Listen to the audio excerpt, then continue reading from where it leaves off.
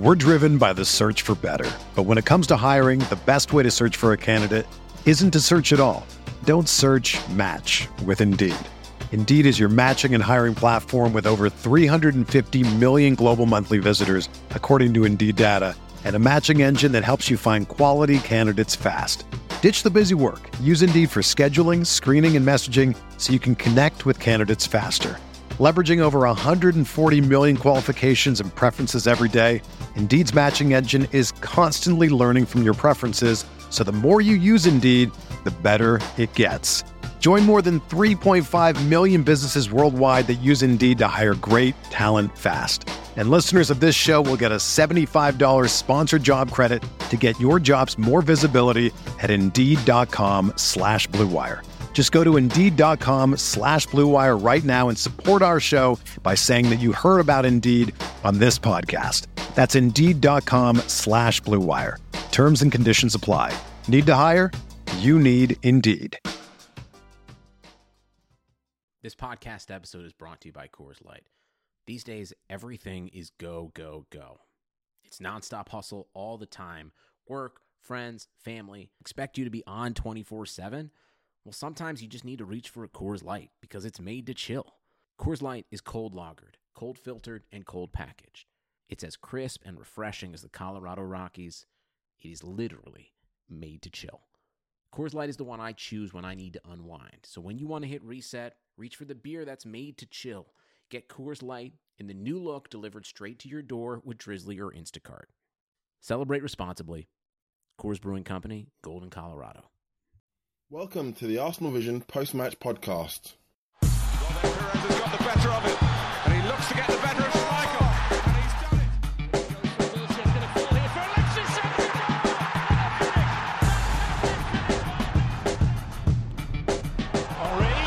chance, goal! This is me, Lean, from arsenalvision.co.uk, and welcome back to the Arsenal Vision post-match podcast.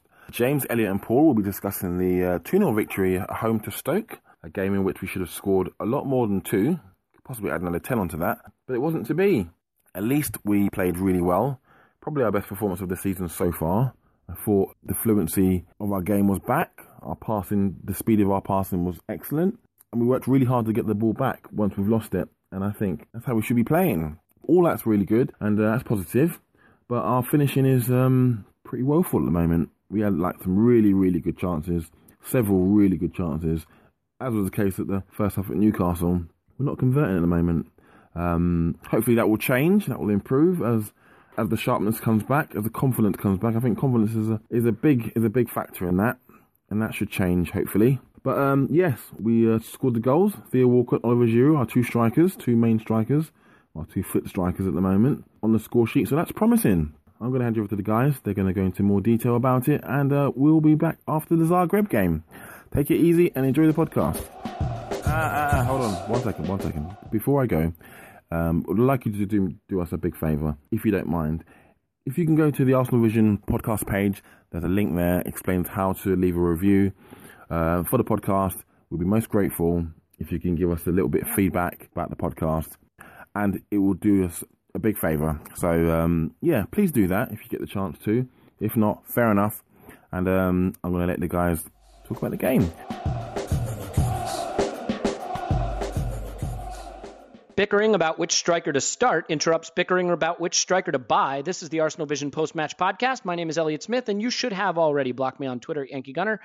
We are here with the usual crew, James and Paul. We'll get to them in a moment, but before we do, I just want to remind you that this podcast is supported by your well wishes. So if you want to go to some kind of site where they allow reviews and give us a 5-star review, even if you don't really believe it, just write something like, "They told me to write this review."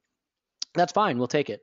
In the meantime, I hope you enjoyed what was an interesting interlull and close of the transfer window. I'm going to disappoint you and say that we're going to avoid too much discussion of the transfer window because there's a WhatsApp conversation involving me and Paul and James that got tetchy and unpleasant. Things were said about people's mothers. It wasn't wonderful. So we'll skip that and we'll talk about the game and the ancillary issues surrounding the game, maybe touch on the Champions League game coming up and Chelsea a week from yesterday. First, let's say hi to everybody. James is on Twitter at GoonerFanatic49. Hello, James. Hello. Hello. And Paul is on Twitter at Posnan in my pants. Hello, Paul. Woohoo! I'm taking it back from Amy. Yeah, Amy stole your woohoo. If you're not Yeah. familiar with that, there is a small podcast called The Arscast.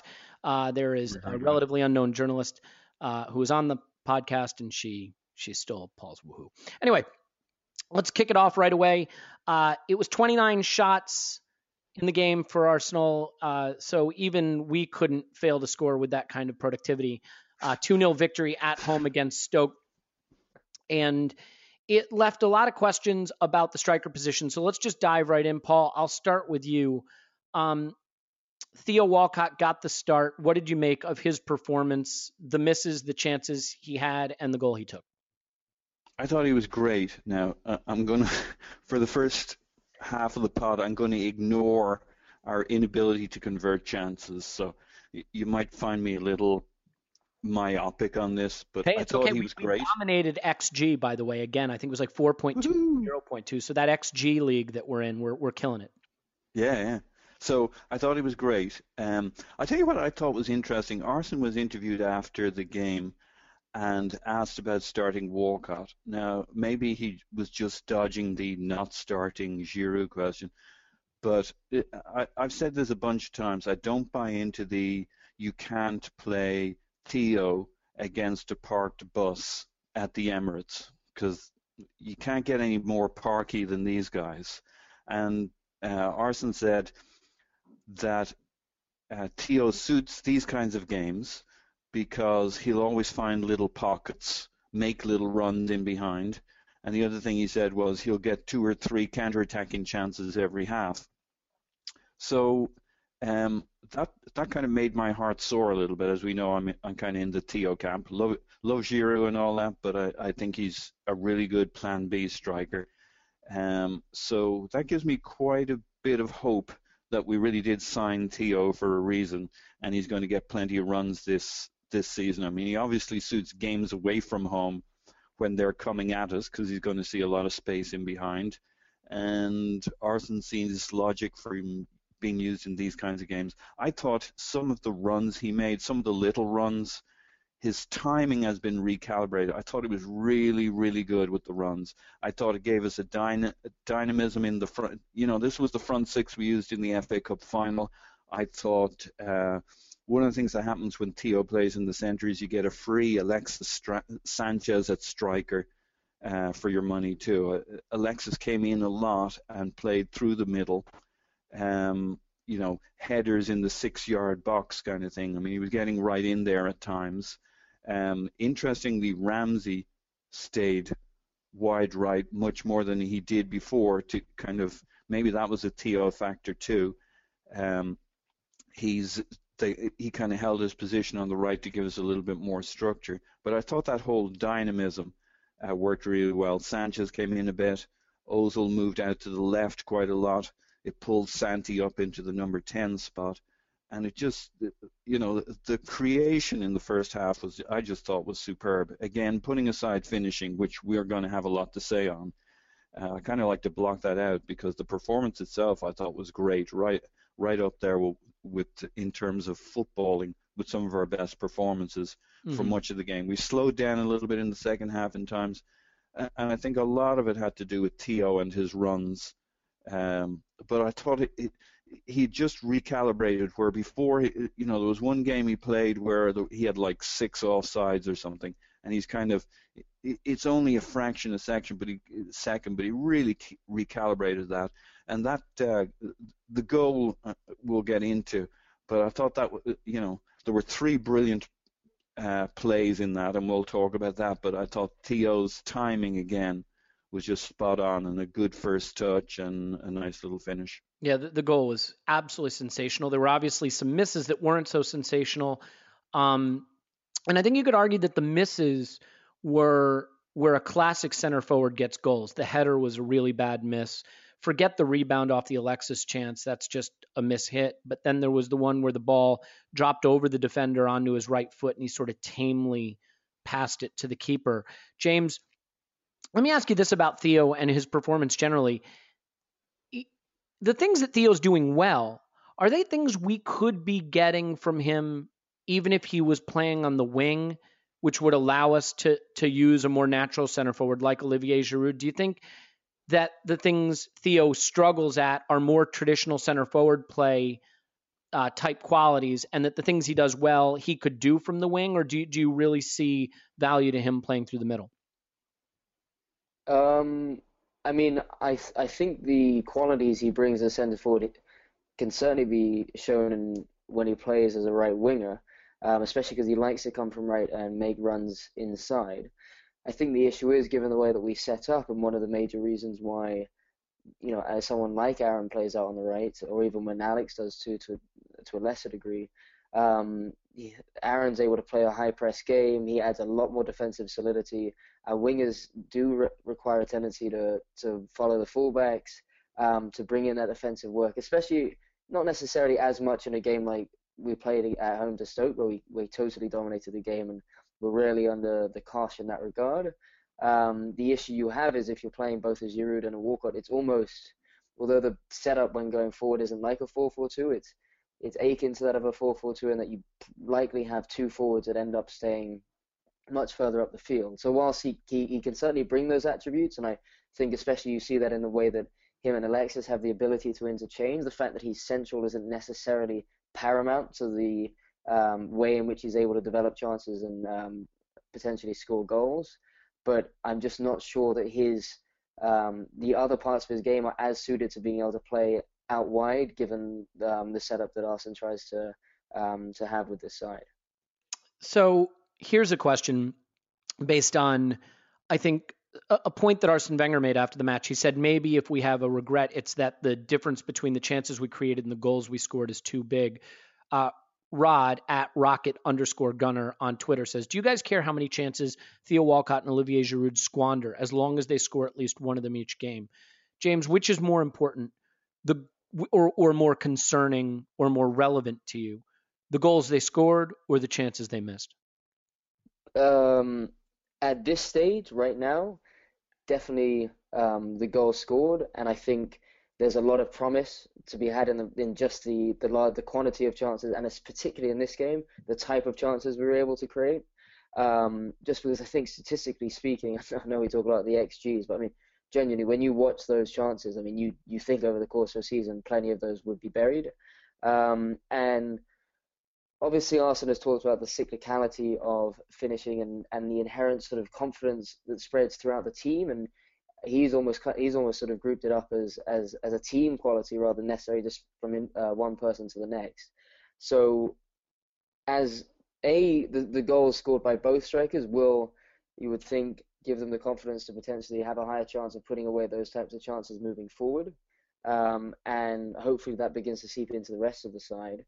The one issue you would have is there are going to be various points in the season where we're just not going to be able to create that number of chances given the type of opposition, or just given the naturally over a course of a season there are going to be times where we just don't have that attacking quality for whatever reason, slightly underperform, and you only get a couple of good chances and they're going to need to be put away. But right now the key is creating plenty and being able to build that confidence so that when those kind of matches do come around, you would think that they would be the type of players that you could rely on to score an important goal in a much scrappier affair, if that makes sense. Yeah, that makes sense. Paul, Gunnar Kadar, I apologize already. First mispronunciation of the show. Many more to come. At Kadar, that's Khadar. Anyone have a thought there? Kadar? I'm going with Kadar. Okay. Kadar M09 at Twitter asks, why does every goalkeeper turn into a superhero against us? Is it just luck or our style? Paul, do you think there's something to this? I mean, is it just the fact that we aren't clinical enough with chances and we make these keepers look great? Is it the fact that a keeper who's active, who has to be involved in the match very actively, tends to be more on point? I mean, Butland was spectacular in the game. Is that really a big part of why we didn't score the goals we should have, or is it the finishing? Well, it certainly was yesterday. I mean, he was spectacular.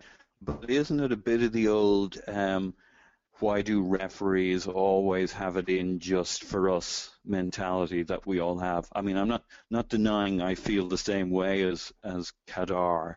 So you're saying it's like confirmation bias? It's because we watch Arsenal, so we think keepers are having blinders against us? Yeah, and I'm not saying they're not having blinders. They do all No, but they could against other teams as well.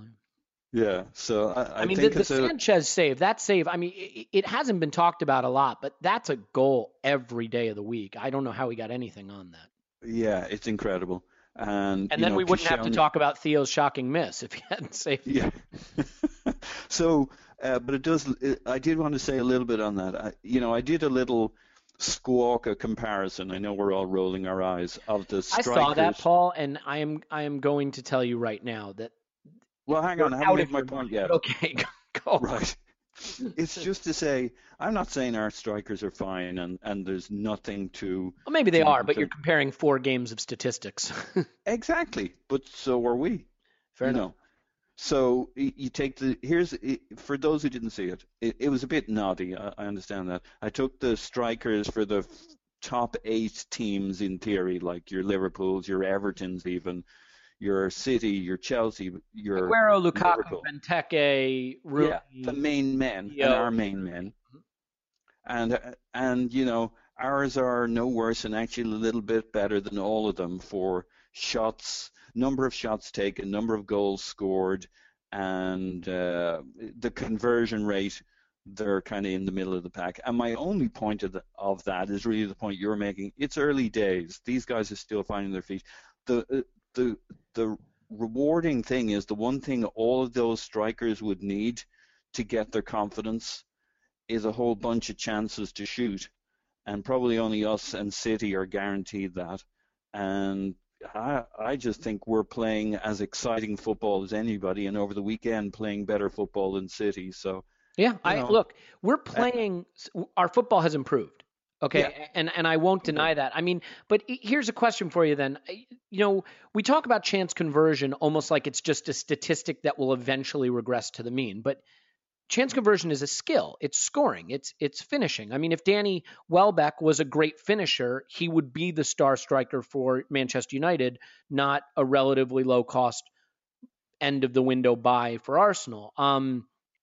He'd still be crocked, but that's a different issue. But, I mean, is it reasonable to just assume that all these chances we're creating will eventually turn into some kind of average strike rate? Or is it more reasonable to say, Paul, that finishing is a skill and maybe the guys that the chances are falling to on our team will never be clinical finishers?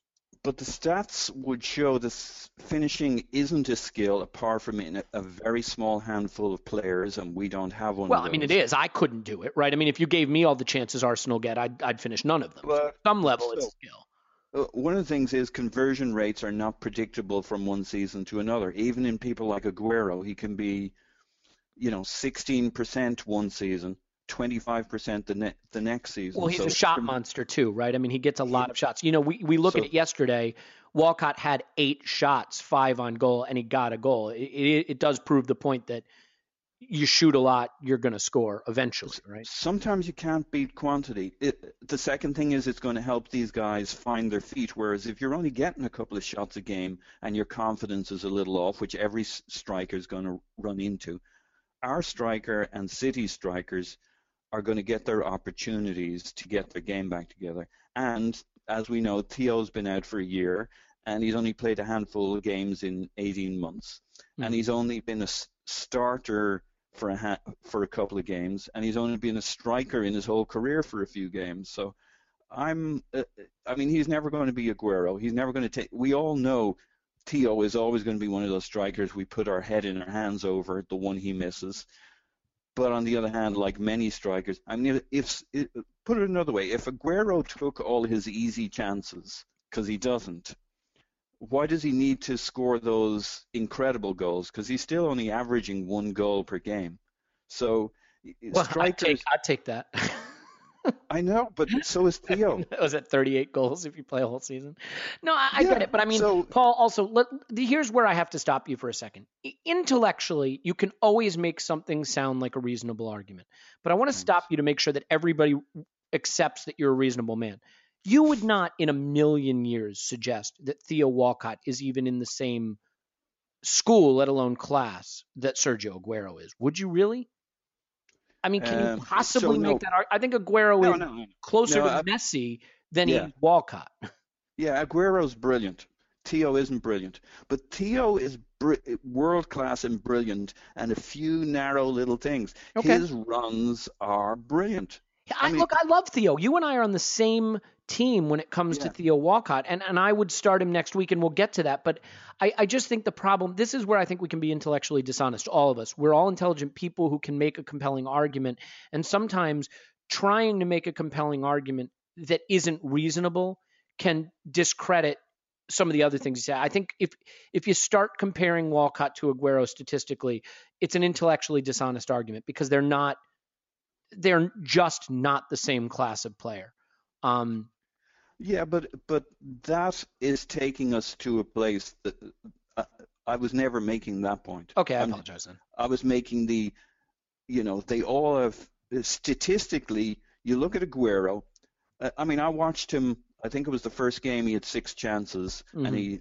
I'm not sure. I think he scored that game, but he missed some chances that Theo would have been very good at missing too. Yeah, look, I mean, Messi misses chances, but he can win a game all on his own, Well, even Messi's this whole other thing, but Aguero misses a lot of good chances too. So my point being, when you look at Theo and you're pulling your hair out, Theo has an extra factor to when he misses. I mean, he looks worse than Aguero when he misses, but it doesn't matter in the end. It matters whether you convert a goal. Okay. And his conversion rate last year in a small sample was good, but let's give him a little time. He's never going to be Aguero, but there's goals Theo scores that Aguero's never going to score. Again, it sounds like I'm saying he's as good as Aguero. He may just be good enough for what we need. He just needs to be better than the others, and we need to produce a whole bunch of chances, and he needs to get his confidence up, and we'll be fine. So, you say, it's very early in the season. It's only a small sample. But we're getting all worked up about Theo and Ollie, and I saw, it's frustrating for me when I see us missing all these chances, but it's too early to say. That's why I wanted to, in my own mind, break the performance yesterday into the game and our conversion rates, because our play yesterday was top class for probably 70-80% of the game, and Theo's a part of that. You can't throw the baby out with it. You can't say, oh, let's play Theo on the right and have the same performance. You're not going to get the same performance. Okay. That front 6 was like against Aston Villa. We went in at halftime 1-0 up. It was no different to the Aston Villa game, only this was a league game that Stoke were desperately trying to win, where apparently Aston Villa didn't give a crap about the FA Cup final and were on holidays, we're told. We battered these guys in the first half yesterday. Theo scored first again. He scored early. We win every time Theo plays. This is my Well, he scored, 11 goals in his last 11 starts. So, I mean, it speaks for itself. Let's move on for a minute. Paul, I appreciate that you love Theo, and I do too. I'm not going to necessarily buy into the idea that we couldn't have had that performance with him on the right, but we'll get to that in a second because I'll explain what my thinking is there. James, let's talk about a player that you have a lot of time for, and I know is one of your favorites and a lot of our favorites, Aaron Ramsey. We played so well yesterday, but for large stretches of the game, it felt like Ramsey couldn't really express himself or really stamp his influence on the game. How do you feel watching him play on the right? I felt yesterday he was noticeably trying to stay on the right a little bit more to keep the shape. And he had some good contributions because he's always going to, because he's a very special player. But I felt sad for him at one point because you're watching this player who works so hard and gives so much for the cause. And you see him against Wales, how he really dominates and runs things. And then for us, he's just trying to do his best to adapt to this position. Is this almost a case where if you're not going to put him in his favored position, let's try something else? Because we're not getting the contribution in the box from Ramsey with him out there, and we're certainly not getting him running the show in the middle of the park. What was your takeaway from his performance and just this general experiment of using him as a sort of nominal wide player?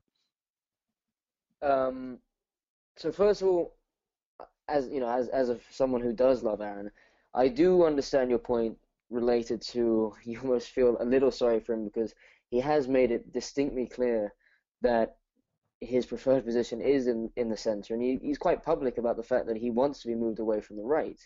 But he is doing it, he is sacrificing that for the sake of the team and for the fact that, Santi Cazorla is so important to the way that this team plays at the moment.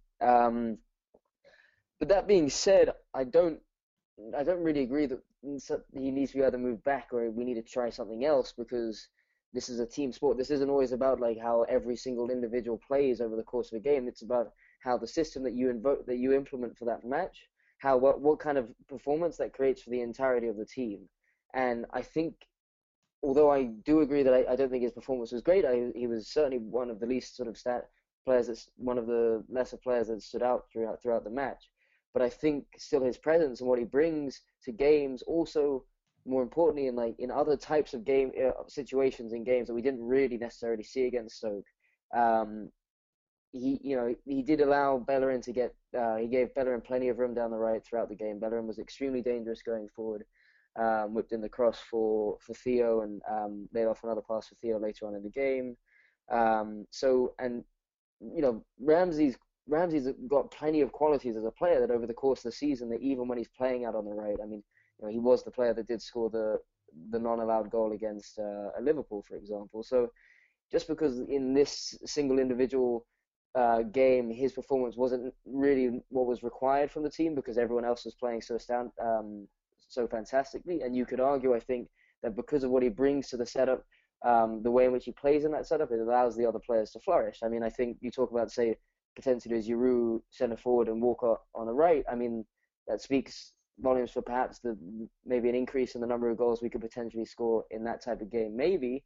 But also in a different game scenario where we're 0-0 and we're looking a little edgy and the team starts to dominate the possession slightly more, then the player you're going to want on the right in certain game situations is Ramsey. And I think over the course of, even if, say, Santi arguably stays fit for a long period of time, he's the player that suits the system better than anyone else.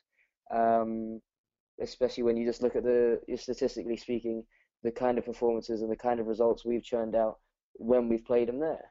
From an individual point of view for Aaron, I imagine he is frustrated, but I think, first of all, his principal goal will be to ensure that the side does well, because even from an individual point of view, it gives him a higher chance of winning accolades. But B, if he's a smart man, he'll realize, Santi's coming towards the end of his career. Long term, that is going to be his position. But also, once we get to have our first midweek game comes up this Wednesday, and once that starts kicking in, there will, Santi is likely to, probably suffer some sort of injury at some point if it isn't before, if it is before Aaron, and he's going to have to be rested for plenty of games. So I'm sure we still will see plenty of games in which Aaron operates from the central midfield position. Yeah, I mean, not to overplay the negative of it, but he was dispossessed 4 times, most among the team, which takes some doing to be dispossessed more than Sanchez usually, but there you go. He had an unsuccessful touch. He had no key passes. He had no shots on target. And I'm not picking on him because he's still, his energy, his work rate, he contributed, and it was a team performance, as you say.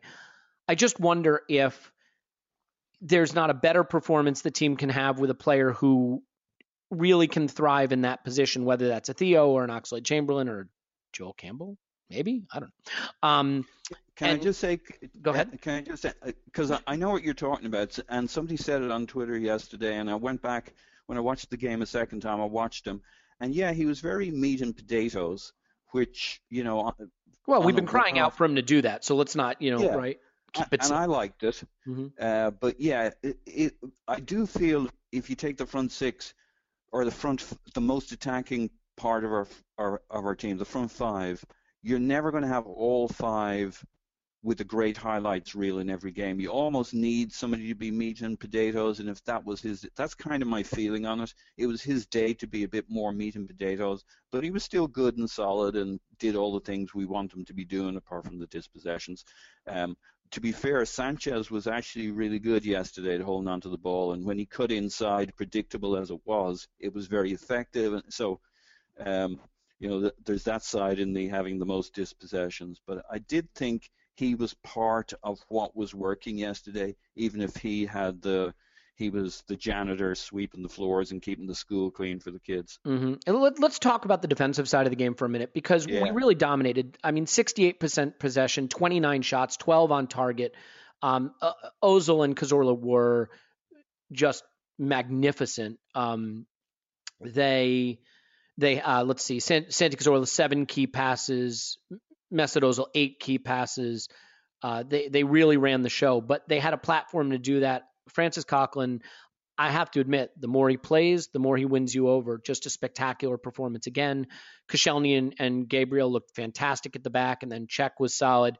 We're starting to see that spine, that platform for the attacking players to build off of. Paul, just quickly on Coquelin, how do you see this development of his, this transformation into not just a destroyer, but a really key component to what Arsenal are doing? And while he had the key tackle that led to Ozil's magnificent ball for our first goal, what did you make of his contribution in possession? Because we know what he can do out of possession. What did you think of how he's becoming a cog in that possession play in midfield?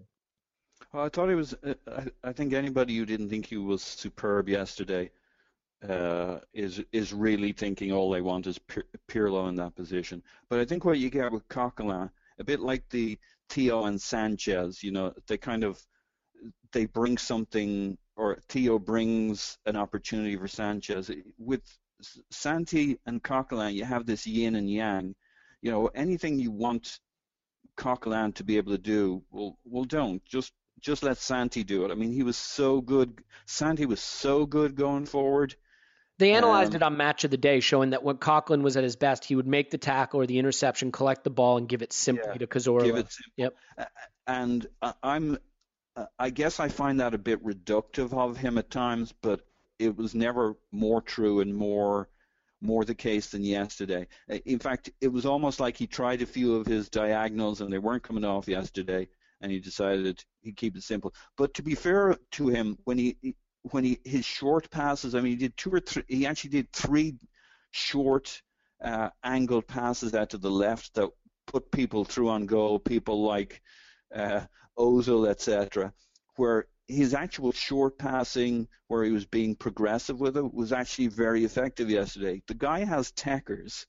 He's not just a destroyer, but even if he were just a destroyer, if you took that part of his game yesterday, it was essential. Destroying his creation, right?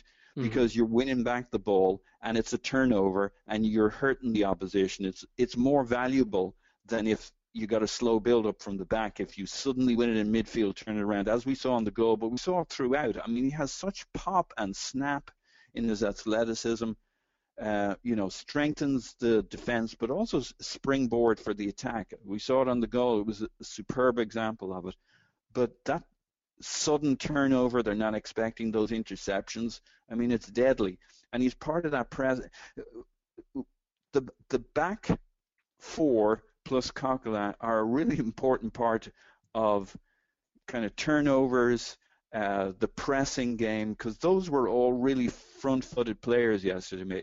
Gabriel, Koscielny, Coquelin, Bellerin, and Monreal were all on it. I mean, our ball-winning backs yesterday, I mean, they didn't have it for more than a second before we took the second thing back from them for most of that game. There was a period they got to play a little bit, but part of our effectiveness attacking was we smothered them every time they came near us. I mean, they just pounced on it. So yeah. Stoke were terrible. I don't think we should overlook that. That's a bad team. They could go down. They were terrible, but I think it was one of those days we mostly made them terrible. That's fair. I think the problem for Stoke, and you guys know this because on our WhatsApp chat I said I expected us to smash them, is they do not have the balance right now between the Stoke they used to be and the Stoke they're trying to become. Yeah. And I think on away days against good teams, they're going to get smashed because they are not built to sit and defend deep. That's just not going to happen for them, especially without Shawcross. They probably would have liked Charlie Adams stomping on people and kicking people up the backside yesterday. They didn't have him. Let me just turn it over to you, James, for a second. So Theo's goal was gorgeous, but we missed a lot of chances, which meant the game was still in the balance in the second half. And the manager took Theo off for Giroud. Now, my feeling at the time was, look, if Stoke want to get anything from the game, they're going to have to continue to come out more and play a little more and try to score. And by taking Theo off, you're really not leaving a lot of pace on. And he hadn't brought Oxlade-Chamberlain on at that point. Is it a little frustrating for you when we have a lead and we know the other team is going to be coming out to make that straight Giroud for Theo swap, given that that's the time of the game when you really think having some pace on the counterattack could benefit us? And by bringing in Giroud, you give that opposition more of a chance to push higher up the pitch? No, it doesn't really frustrate me that much, because I think we've seen over previous seasons that this idea of, like, just by having a fast forward when we're soaking up pressure, especially late on in games where the pressure really mounts, and for whatever reason, teams' ability to actually retain the ball becomes a little more difficult at times, that we don't actually end up creating as many, obviously counter-attacking opportunities do come about, but the downside is that you also can end up losing a lot of possession and having to soak up far more pressure defensively. So, one of the obviously defensive contributions that Giroud brings in that regard is his ability to provide an out, especially if we end up sitting a little deeper, which we do tend to like to do when we're protecting a lead. So then why not retain Ramsey for Giroud and keep Walcott on the pitch and have that, because Giroud can't, you play that out ball, and then he's great at that flick on. He's so good at finding runners when he has them. Doesn't it make sense when we have a lead late to leave a runner on, especially for Giroud to find on the counterattack? No, because you never take Ramsey out. I mean, he's your fittest player on the field. Okay, fine. Sanchez or whoever it is. Well, but Sanchez also brings. It's not like the players we have on the Ramsey certainly no slow coach that. Your Ozil, Sanchez, they're all players that are still able to provide counter-attacking qualities. I don't think you're required to have Theo on the field, and I think, in fact, actually that change of dynamic causes more issues for an opposition defense. And I mean, it's a funny time to bring it up in a game in which we were then able to provide another outlet to score from. I mean, counter-attacking isn't the only way you end up scoring goals when you're sitting deeper. And of course not. Look, I've seen this, and it worries me, which is this Theo for Giroud straight swap. And we saw it, I can't remember, maybe it was against Liverpool. I'm not sure who it was against, but when we made the swap, it couldn't have been against Liverpool. Anyway, it was a game recently. The opposition played Newcastle. Newcastle. Yeah, they played 10 yards further up the pitch immediately. Or 20 yards further up the pitch. And there really is, Ramsey's not going to run behind anyone. That Sanchez can, but I don't know that that's really his game. I would love, that straight running that Theo can do, I think is such a compliment to Giroud's game, especially when the opposition has to come at you a little bit. So that's the only thing that... I don't disagree when you're in a game where you feel like there's actually like a decent probability that you might concede, and therefore you want to increase your chance of winning by adding that added potential to score a goal. But I mean, in both those games, once Giroud came on, and then obviously supplemented by an Arteta figure, etc., I don't remember us conceding a single chance. I mean, there was a moment in the Newcastle game where the ball came across and it was a bit of a scramble, but you have to, from Arsenal's point of view, from the team's perspective, the most important thing is the 3 points. It's not always by winning by a large margin. We saw a lot during the season where we started strongly, a lot of 1-0 and 2-0 victories very consistently at home, because we added that defensive solidity. And I think that team ethic, I think it's been working extremely well. I think you've got to assess it from a probability standpoint. Does bringing on a Giroud and the contribution that it provides, both from retaining possession, he still provides an outlet through which we can score. We can still counterattack, just not as effectively. But he also adds, obviously to a lesser degree, but he adds both defensive and offensive capabilities from set pieces. Do we have a higher chance of being able to sit deep like people do over a shorter period of time and not concede? I would argue yes. That's probably the major component that you look to focus on in order to ensure that you take the 3 points home, having already had a lead. But I think we talked recently about controlling games, and he brings more control to the state of the game Theo's kind of, you want him on at the start because you're rolling the dice, but it's in your favor. And it might feel like it's the better bet, but the reality is you want to close out a game with when you're ahead with 20 minutes to go. You want a measure of control over the game, and over the course of a season, that builds confidence. Yeah, agreed. Okay, I mean that's fair. Look, I'm not married to the idea that it was the wrong move. I just think that for me personally, I think one of my frustrations is the qualities Giroud has, and he has some fantastic qualities, I think would complement having Theo on the pitch. And the fact that Theo basically isn't considered as a winger anymore, he's just one of the striker alternatives, is sort of strange to me. And I think if you can play it long to Giroud and he can control the ball, he's great at flick-ons, he's great at finding those runners. He isn't always a goal-scoring threat himself from open play, but he can create goal-scoring threat if he has people running in behind. It is a little strange to me that the two don't ever get the chance to play together.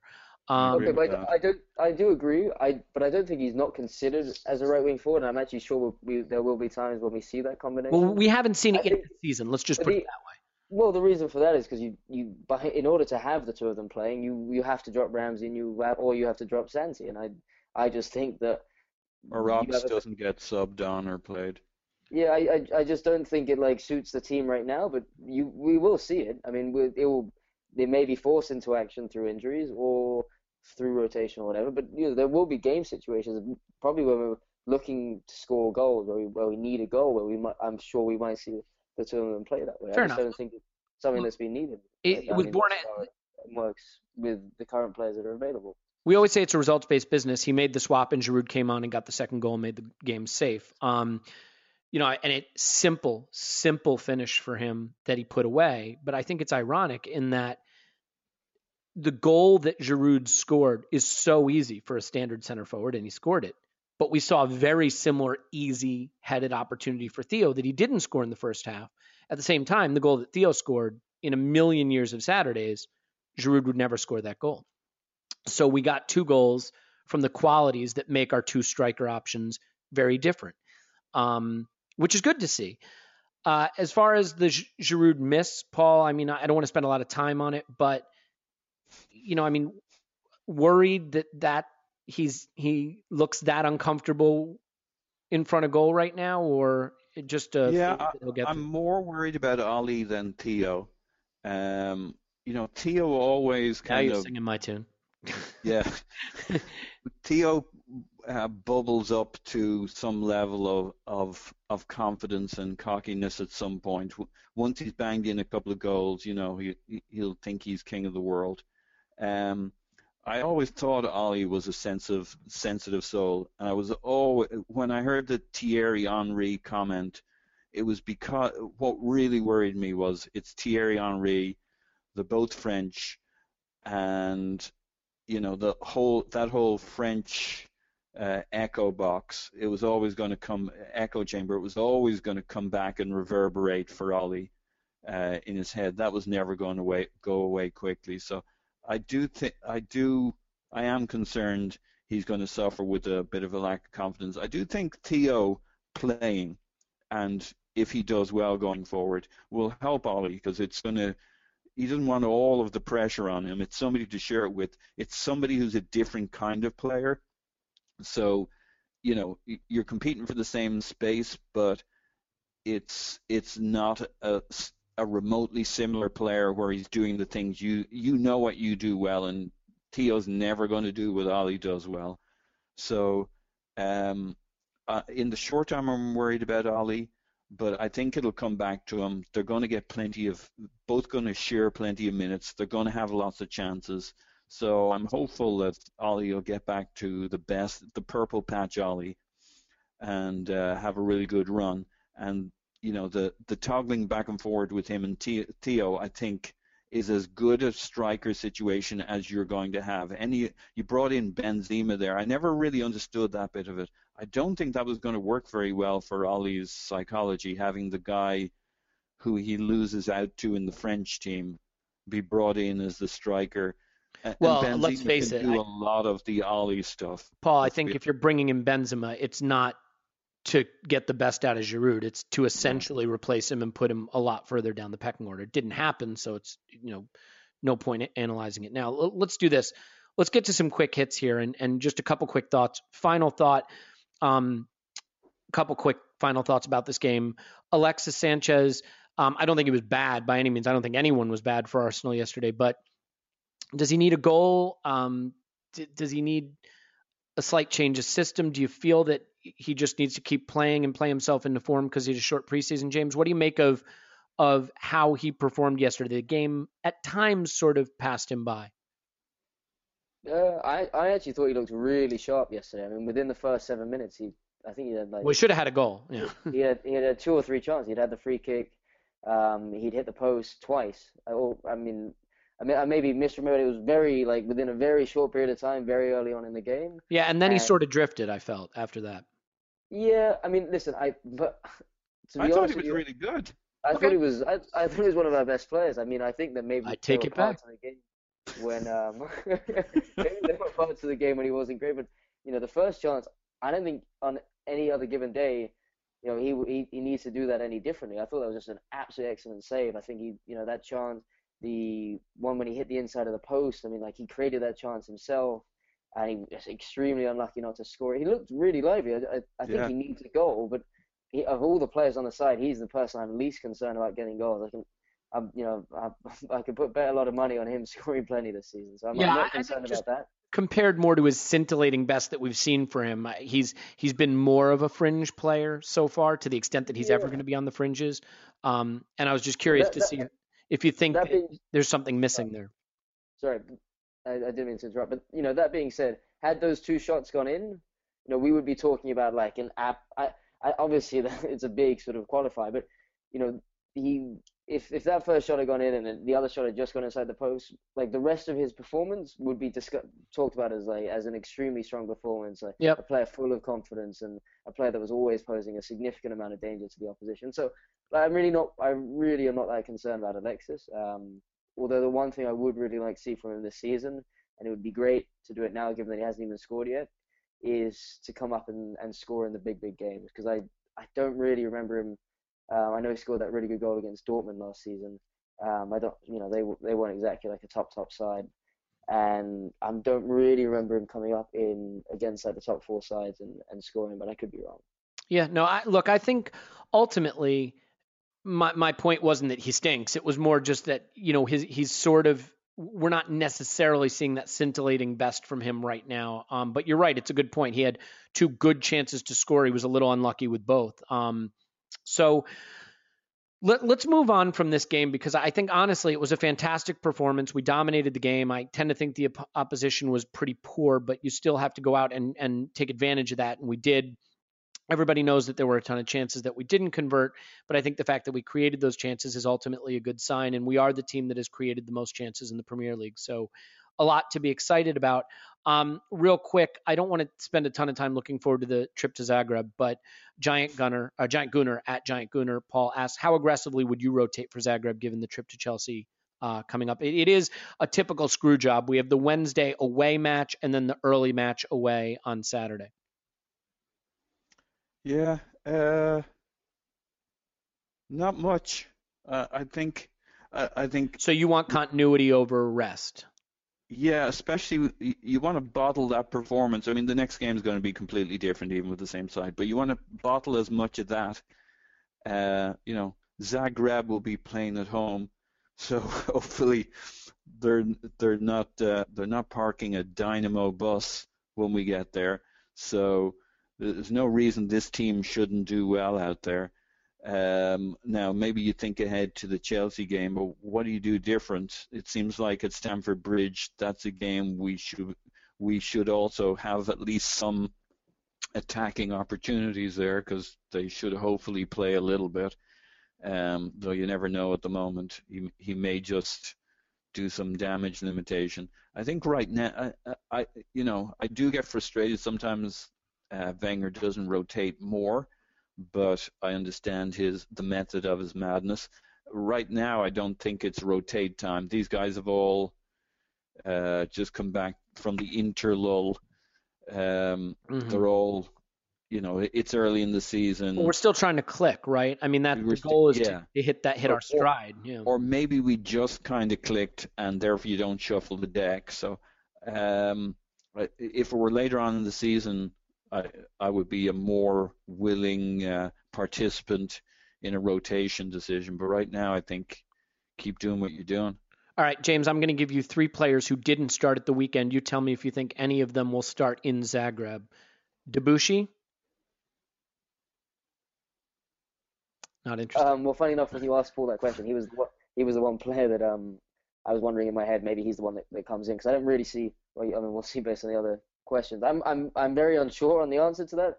I do think Arsenal will adopt a high level of continuity given the fitness of the players. Well, let me ask you the 3 players, and you tell me if you think they'll start.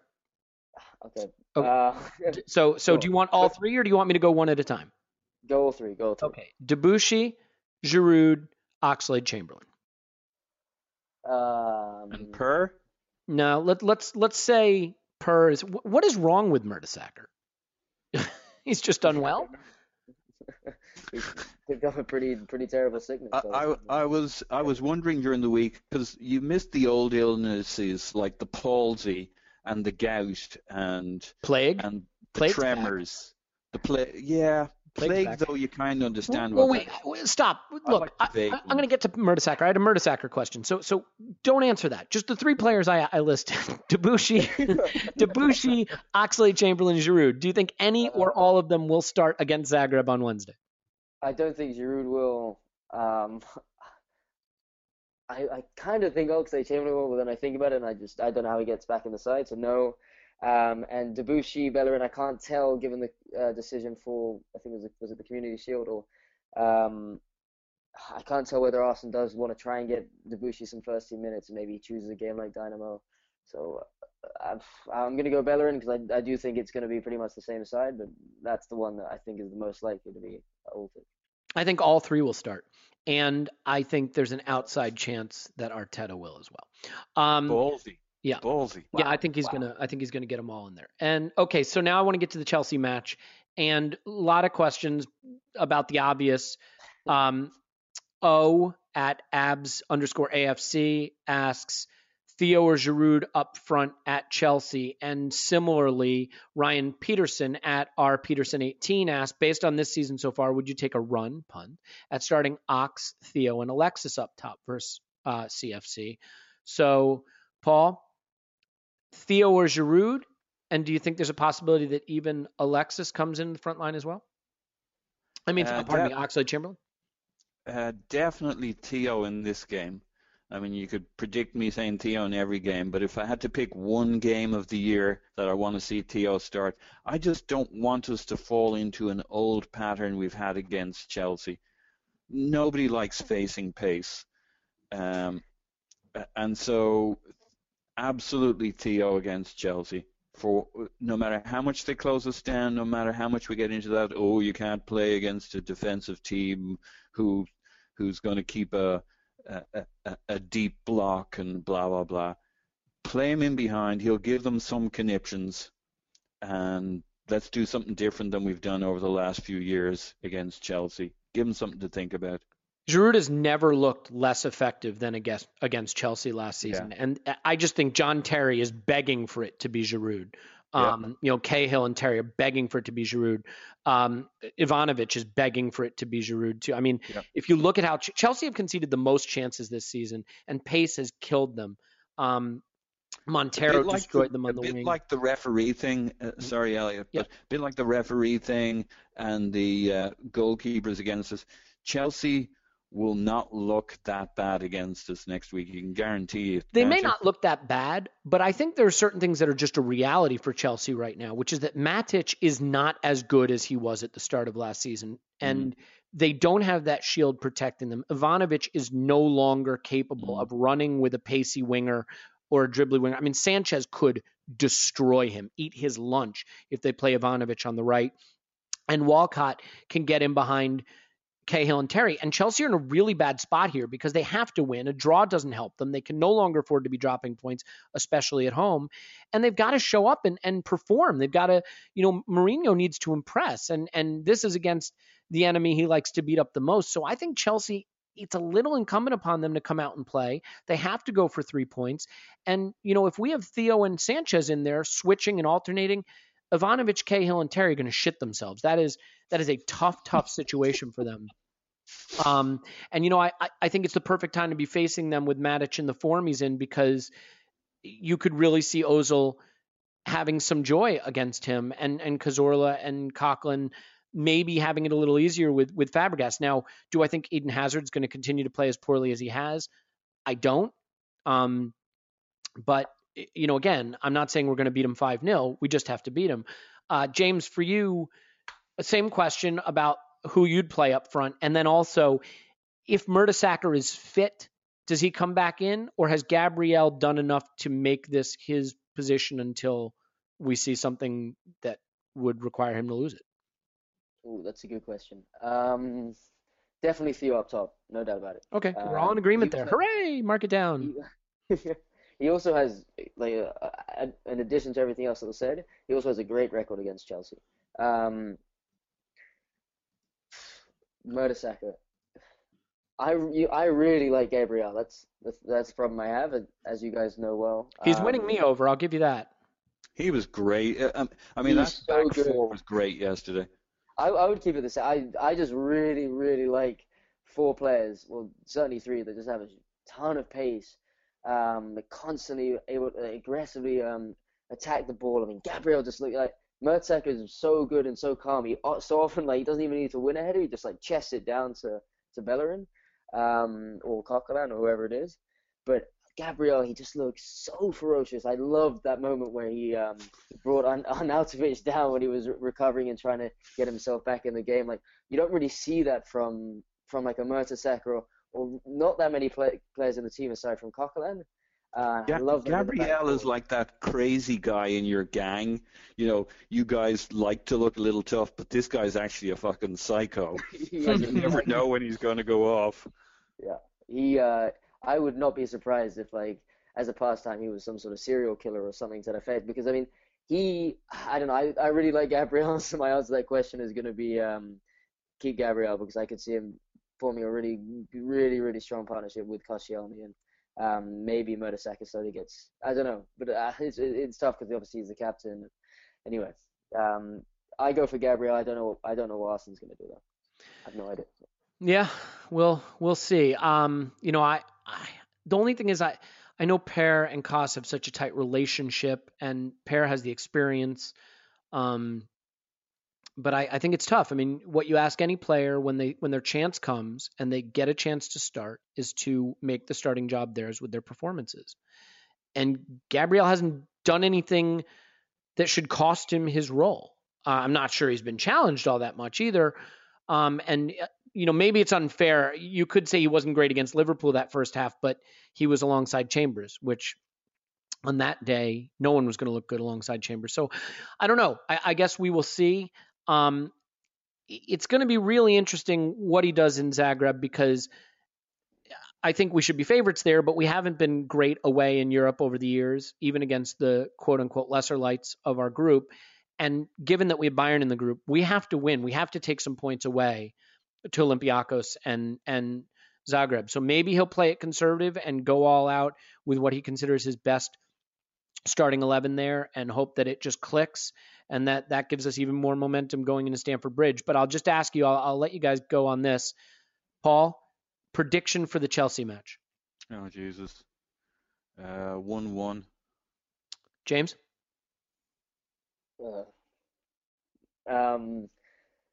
think we're going to win it 1-0. I'll say 2-1 Arsenal. So there you have it. Wow. Captain Negative over here predicting the win. Yeah. Just going off brand. Sorry, guys. I tell you, the one time you really come good is these predictions. You're so ballsy. Here's the reality, right? People could call me negative, positive. I'll admit I can be a glass half empty kind of guy when it comes to my analysis. But at the end of the day, I'm an optimist. It's the hope. I always hope we can win. I always believe we can win. I always want us to win. I get frustrated, and we all have our opinions. One thing that I've decided, I'm going to tone down the Giroud criticism, not because I think it affects him. What does Giroud care what a guy in a podcast or on Twitter says? It's absolutely ridiculous that affects his performances. It'd be nice if he listened. Well, let's put it this way. Everybody knows where I stand on him. I don't think he's a great first option for us. I think he's a very decent player, but I think Arsenal need more than a decent center forward to win a league. You know that. It's out there. I can't say it any more clearly than I have. I'm not adding anything to the discourse anymore by criticizing Giroud. So there's just nothing more to be gained by me doing it. So I'm definitely going to try to tone that down because it's really redundant at this point. And so, we'll see how long that lasts. My first tweet of the Zagreb game, FFS Giroud. All right. Well, you want to follow these two gentlemen on Twitter. They are Paul. You can find him at Positive in My Pants. Paul, always great to talk to you. Yeah, likewise. That was fun. Yeah, it was fun. And James is found on Twitter at GoonerFanatic49. James, great speaking with you. Cheers. Love it. My name is Elliot Smith. You can block me on Twitter at Yankee Gunner. Please leave us a 5-star review or a 7-star or a 12-star review of this podcast. You can say all kinds of mean stuff in the review. Just make it a lot of stars. I mean, we're not really content driven. This is a superficial podcast. No, we're not reading this stuff. No, no one's reading it. We just want more people to download it so that all our sponsors and advertisers get lots and lots of revenue from this. Anywho, it is always a pleasure to talk Arsenal with both you guys. I look forward to speaking to you after the Zagreb game, and then hopefully look forward to speaking to you after Chelsea away. First time in a long time, I think we'll have some optimism going into a trip to Stamford Bridge and facing Mourinho. So looking forward to that. Until next time, enjoy your week. We'll talk to you on Wednesday. Cheers.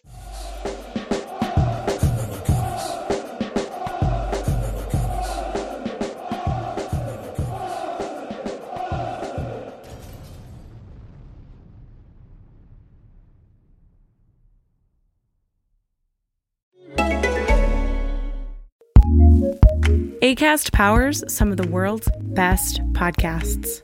Here's a show we recommend. In the latest episode of History This Week, we take a closer look at a failed insurrection at the U.S. Capitol building in 1861, when the nation was on the cusp of a civil war. Nearly 160 years later, what can we learn from this moment when democracy was challenged? And check out all our episodes this month as History This Week celebrates Black History Month. Last week, we covered the Greensboro sit-ins that sparked a media firestorm and inspired mass sit-ins across the country. Next week, we travel to Australia and witness Sydney students taking a freedom ride of their own for Aboriginal civil rights. After that, we'll be exploring the origins of jazz. For these stories and more, subscribe to History This Week wherever you listen to podcasts. Acast recommends. Everyone is talking about magnesium. It's all you hear about. But why? What do we know about magnesium? Well, magnesium is the #1 mineral that 75% of Americans are deficient in. If you are a woman over 35, magnesium will help you rediscover balance, energy, and vitality. Magnesium supports more than 300 enzymatic reactions in your body, including those involved in hormonal balance. From functional medicine doctors to mental well-being and female hormone experts, we all know that magnesium is the one mineral to improve all aspects of well-being and health. But which one? Magnesium Breakthrough from Bioptimizers, the trusted choice recommended by leading experts with 7 best-absorbed forms of magnesium to ensure your body receives the support it needs for overall well-being. Go to bioptimizers.com/balance today and use code BALANCE10 for 10% off. Support your journey to wellness at bioptimizers.com/balance. Magnesium Breakthrough from Bioptimizers, your foundation to optimal health and vitality.